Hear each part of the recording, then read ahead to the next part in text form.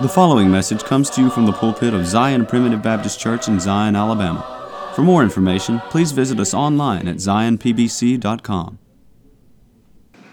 The church is an important part of our existence. It's a necessity. The Lord would not have established His church here if it was not going to benefit His people. Amen. But I think there's a misconception with a lot of God's people that they think the church is the kingdom of God. Well, if that is true, then we only go and be part of the kingdom of God when we're in this setting. We leave this door, we go into what? The world. Isn't that what the problem today is? So many is people like to live with one foot out in the world and one foot in the church, and it doesn't work. That's right. It just doesn't work. That's right. We are brothers and sisters in Christ, but more than that, we are fellow citizens in the kingdom of God. That's right. Now, the kingdom of God, it tells us in Daniel, is an everlasting kingdom. Right. And it tells us in Daniel that God, the Ancient of Days, the Father, gave unto one that looked like the Son of Man the authority over this kingdom in this world. It's prophesied all the way back over in the book of Daniel. Read the 7th chapter of Daniel, and it lays it out. Yep. So, in the kingdom, Jesus starts in His Sermon on the Mount with, put the kingdom of God first, and His righteousness, and all these things shall be added. God added, through the person of Jesus Christ, things to His kingdom for our benefit, and this is one of them. Yeah. This is one of them. And it's an important benefit to a child of God. You look back in the Psalms with Asaph. Asaph worked in the temple. He was that one that would take the words that David wrote and put them to music and present them in the temple. And he said there was a time when he started looking around out in the world, and you know what happened? He had his both feet in the temple doing the work of God, and then he took one of his feet and started tapping it out in the world. And he started to see things and wondered why he couldn't have all these things. And then he went through and he said he slipped. And he was falling and he just didn't understand. But you know what he did? It says then he went into the house of the Lord. Amen. And he understood these things. Yeah.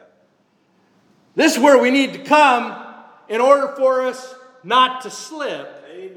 While we're out here in the kingdom. Yeah, brother. That's right. This is a place that we could come. The other deacon at Madera says this is a recharging station. Amen. I mean, out there, it's hard for us as children of God to see the things that are happening in this world. And it causes me great sorrow that the first reaction to what is going on is let's cancel church. Worshiping the King is not an option. Amen. Okay? Praise God. Put the kingdom of God first, and that includes when we have opportunity and to be in the house of God, to hear the gospel preached, to feed our souls, to strengthen us, that we could walk better in the Lord than we have in days past and gone, because it tells us to go on to perfection. We need to grow in grace and knowledge and understanding of how the King would have us to live. Amen. There's a parable, very familiar parable. It's the parable of the sower. Right. But you know, there's a lead up to that parable. And I'll just, real quick, 9th chapter tells us in Matthew that Jesus says the fields are white for harvest, but the laborers are few. And you know what He does? He goes and selects His 12 apostles, His 12 disciples. Right. What was the purpose of those 12 disciples? To help spread the Word of God. Right. Now, the 8th chapter of Luke tells us in the first verse that Jesus was going about doing this, and his disciples were with him. Right. The 9th chapter starts out with what? It starts out with Jesus sent out his disciples, and what did he tell them to preach? He told them to preach the same thing that he was preaching in the first chapter, the first verse of the 8th chapter. Right. The kingdom of God. Right. Okay. John the Baptist, what did he say about the kingdom of God? He said the kingdom of God was at hand. Amen. He didn't say the kingdom of God was beginning. Right. It's an everlasting kingdom. Amen. You know how long this kingdom is going to be here? It's going to be here until it's delivered back unto the Father, like Paul tells us in the 15th chapter of 1 Corinthians. Right. And when it's all delivered, you know, there's going to be every child of God, without the loss of one, presented to God, where God will be our all in all. Amen. Yes. That's what we have to look forward to. That is what the preaching of the gospel, it should find that lodging place and encourage us, whether it's coronavirus or any other virus. There are no coronaviruses in the kingdom of God. Amen. Because you know where the kingdom of God is? The kingdom of God is within you. Yes. That's what Jesus tells us. He also tells us his kingdom is not of this world. Right. This is an otherworldly experience that we should be experiencing this morning. I hope we've left the coronavirus out there in the world. Amen, brother. But you know who's in charge of the coronavirus too? Yeah. The Lord's in charge of it. Right. Over in Daniel, it says that he will give the kingdom to whomsoever he will. Right. And you know who he also, and it tells us who he gave it to. He gave it to the saints. Yes. Yes. This is the kingdom that we live in. And in order for there to be a kingdom, you have to have a king. Amen. And we serve the king. Yes. We don't serve just the world. Right. Because if we're serving the world and the king, Jesus' kingdom is not of this world, we're not serving him, are we? Amen. But you know what? God loved us and loves us, that he did not leave us to just roam around down here and wonder why we feel like we feel. Praise God. That's right. Because I tell you what, if you're a child of God, there should be something in you that differentiates you from this world. Amen. So what does he do? He sends his son in the likeness of our flesh. You know why? Because he came as a man. Right. Who did the Nebuchadnezzar see in the furnace? With those 3 Hebrew children. The 4th was like unto the Son of God. He saw him. Amen. Daniel saw him when he said he was the Son of Man, was given the authority. Right. Now, the Old Testament teaches us about Jesus all through it. Right. But it came as a mystery. There was a darkness over it, a curtain. Because people could see around them what was going on. And the law was a law of ordinances. The law was a law of penalty. And there was no mercy without 2 or 3 witnesses under the law. No mercy. If 2 or 3 witnesses and the word was established in them, that person was guilty. And guess what? You wouldn't have a job because there would be no appeals. That's right. Amen. I've been to that part of the world. I've witnessed justice in the Middle East. And you know what? They believe in that type of judicial system. If there is witness against you, you're convicted. They take you to the next room and they carry out the judgment, no appeals. Amen. But because of Jesus Christ, we don't need an appeals court. Amen, brother. Because he is the king, he's the judge. He makes the rules. Right. Now, sometimes in my foolishness, I look at Adam. And by one man, sin entered into the world. Adam was given one commandment. How in the world, how much easier could God make it? One commandment. Do you know in the kingdom of God we only have one commandment?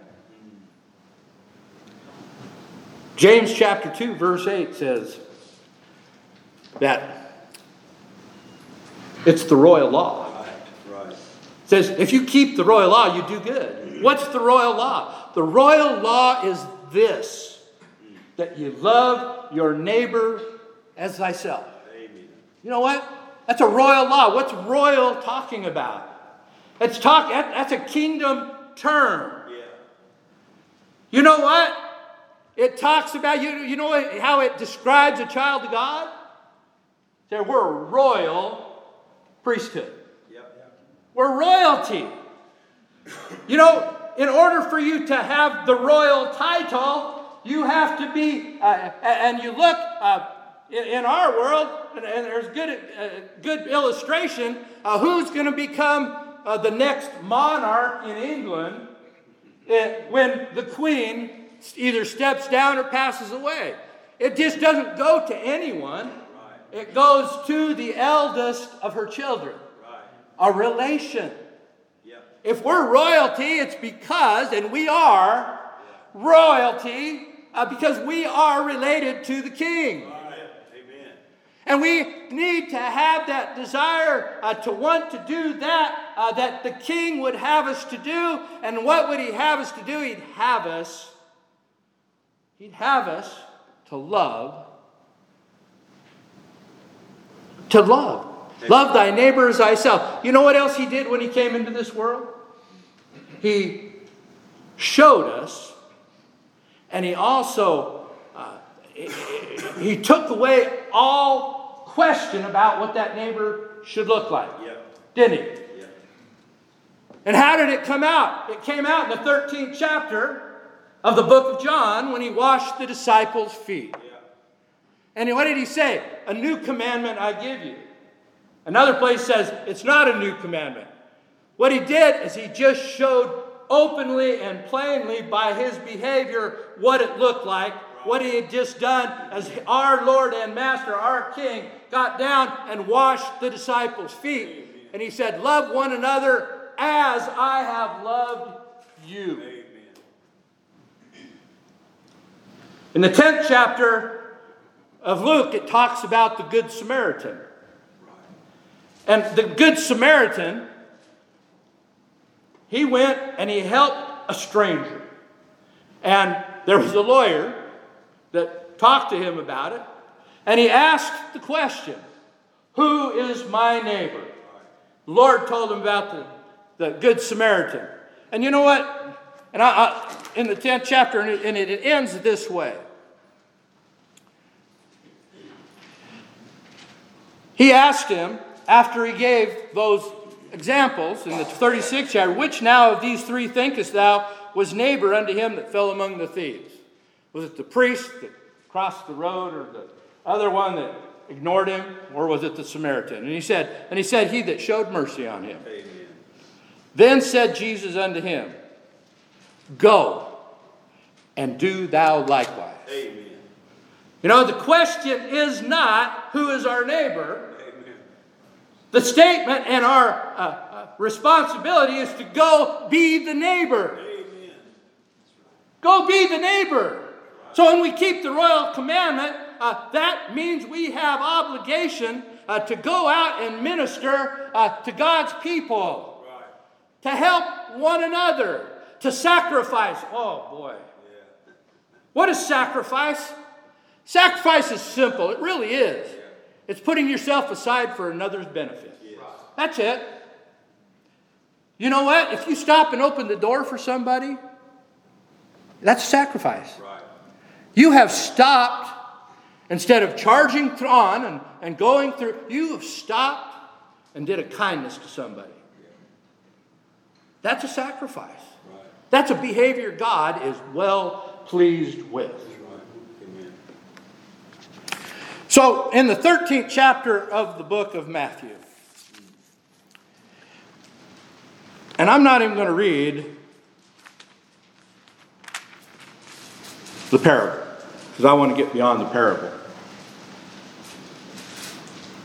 And what we see here, and I need to interject this right now. In the book of Mark, it tells us about this parable. Jesus says, if you can't understand this parable, how are you going to understand the rest of it? Right.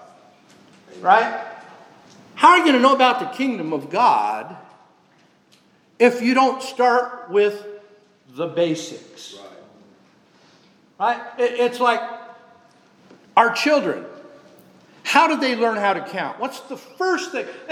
Generally, what is the first introduction of math to a child? I got a 5-year-old grandson, and every birthday I say, how old are you? Yeah, right.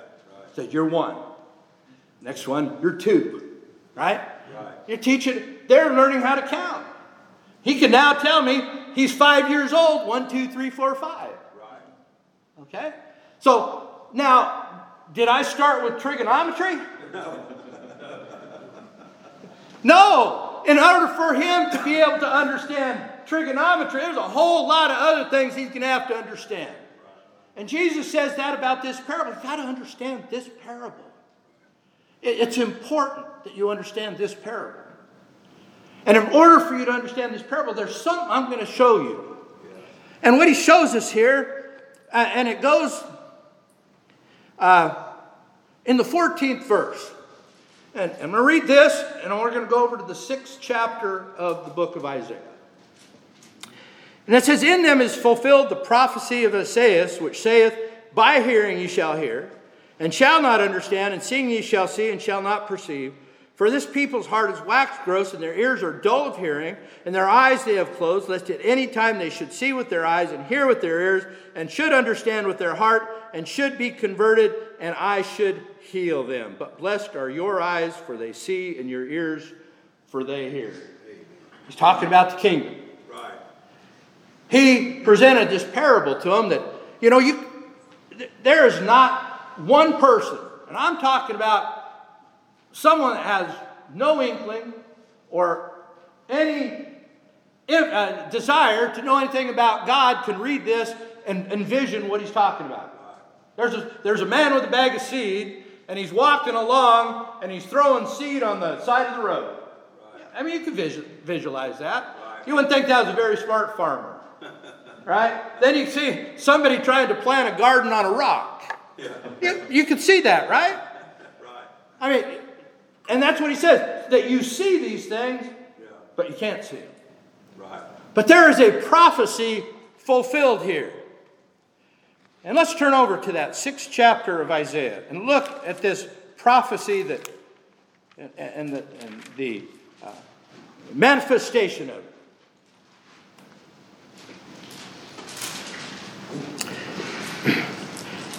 In the 10th verse, it starts out with what he spoke. But we need to go back a little bit. Let's go back up to the 8th verse. Because this is part of the fulfillment of the prophecy that Jesus is talking about. It says, and I heard the voice of the Lord saying, whom shall I send, and who will go for us? Then said, here am I, send me. What did God do? What did God do? The law and the prophets were until John. John said the kingdom of heaven is at hand.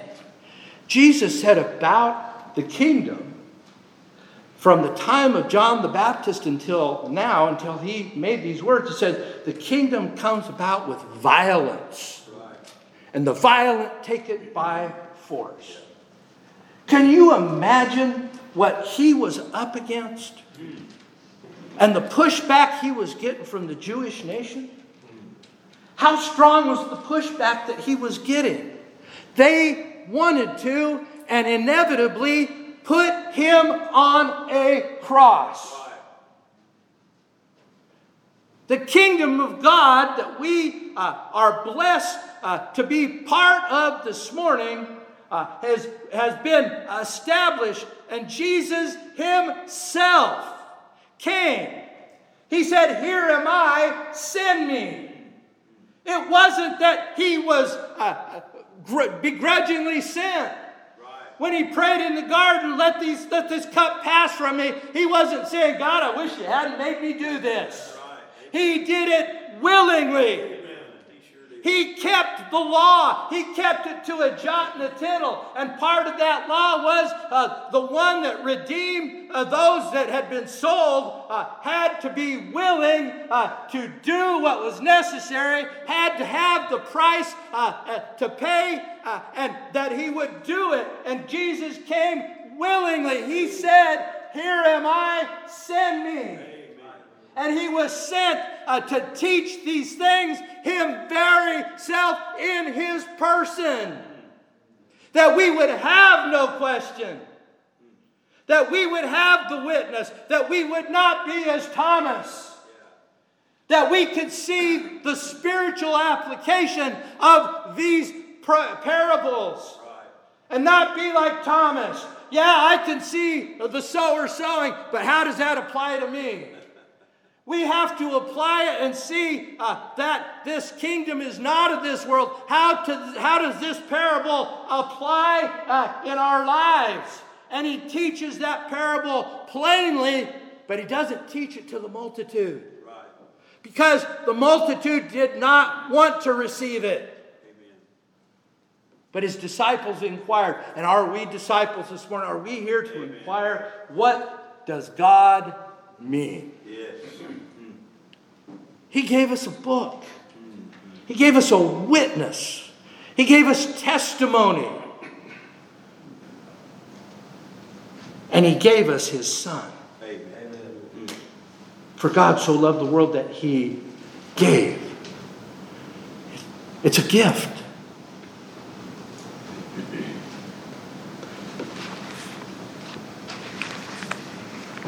So in this parable, he says these things. And the sower soweth the word. Right. He soweth the word. And I liken, you get ready, Brother Lonnie, it's about time. And I'm going to bring this to a conclusion. As we consider this parable, we can see, and it's important for us to understand, the word was sown in their hearts. You know what? When Jesus sowed the seed, it found the mark. Amen. Amen. Right? Yes. But here are God's people, and every one of these examples are God's people. They all have heard. They've all received the seed. Amen. But what do they do with it? You know, the analogy of our feet. You know, you have the seed sown by the wayside. Person doesn't care. He is a child of God who has both his feet planted and established firmly in the Word. Right. That's right. Doesn't care about serving God. He serves himself. Yeah. That child of God. That's a danger for us, that we could fall all the way into that situation. I believe as that seed is sown in our hearts, we all start at the very same place. Yes. The second one, on stony ground. You know what?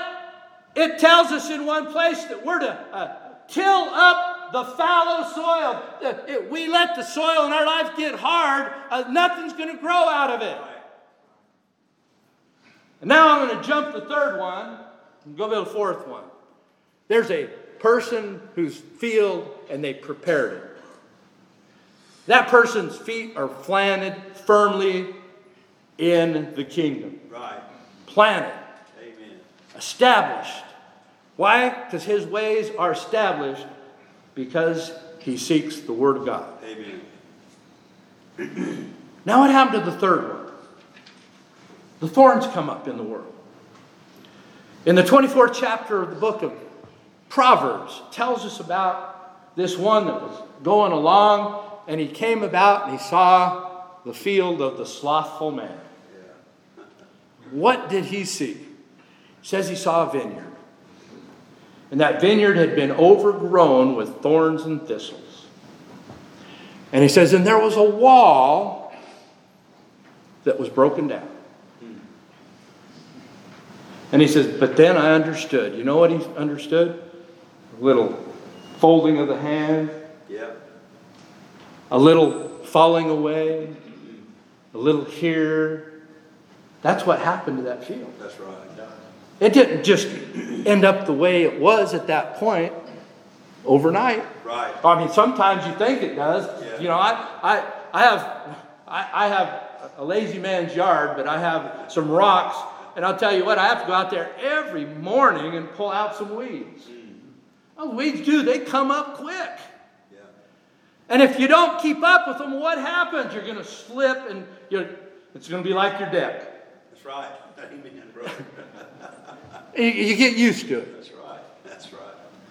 But you know what happened to that third person? It says that he became unfruitful. Right. You know, at one time, that vineyard of the slothful man, the lazy man, evidently, he planted it to bring forth what? Good fruit. And he built a wall. He didn't build a broken wall, and he didn't build a vineyard to have it overcome with thorns and thistles, but it did. That's right. And you know what causes it? When we...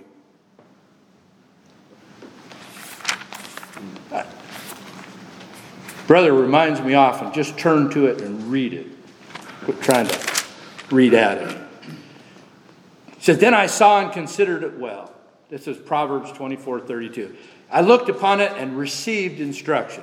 Yet a little sleep, a little slumber, a little folding in the hands to sleep, so shall thy poverty come as one that travaileth, and thy want as an armed man. That is how the world is going to overtake you.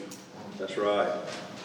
Right? That second one, the seed cast upon the rocks, he's got 1 foot in the world and 1 foot in the church, but he's leaning to the world. Right. That other one is like Asaph. He had both feet in the world, and now he's putting his toe out there and tapping it in the world. And you know what happens when you start tapping? Pretty soon that tap gets harder and harder. Pretty soon you try to balance the church and the world. You'll never balance the church and the world. Amen. That's right, brother. A man cannot serve two masters. Amen. We're going to serve the King of glory. Last thing I'm going to read is in the 10th chapter of Luke. And as we go about to serve one another, let's be mindful. As the Lord sent out his disciples, and they went out and they did those miracles. And they come back to the Lord and said, boy, you know,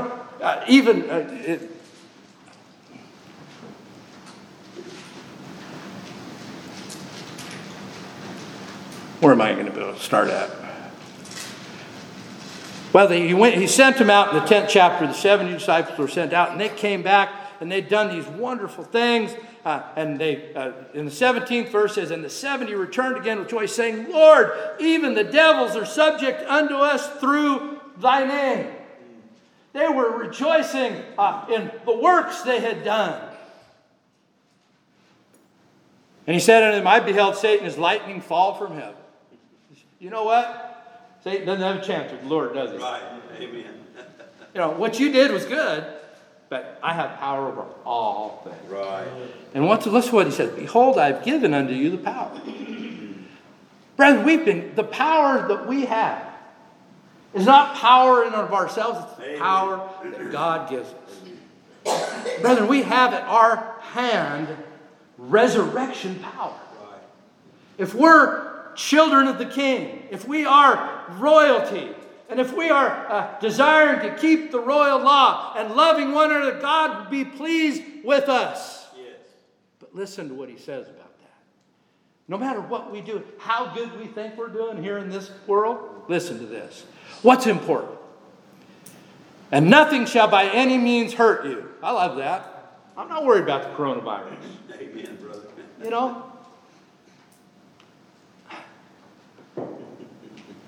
But he says this, and I'm going to come to conclude my remarks. I'm just going to read this scripture, and I'm going to go sit down, Brother Lonnie.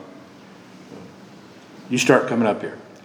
Notwithstanding, in this rejoice not, even if we do our very best to keep that one law, the royal law, Right. and that we live our lives to serve God, and our feet stay firmly planted in the kingdom of God, Yeah. not wavering. Right. If you ask in faith, it says without wavering. Right. But it says, not the spirits are subject to you. Don't rejoice in, you know what? As children of God, the spirits are subject to us. They really are. You know how I know that? Because Jesus told us how to do it.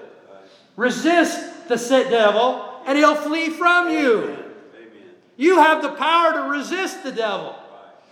You have power over the spirits that will come among you to try to draw you out into the world. You have power. It says, but rather rejoice, because your names are written in heaven. God bless you, our prayer and preach word. We thank you for listening to today's message. For more information, please visit us online at zionpbc.com.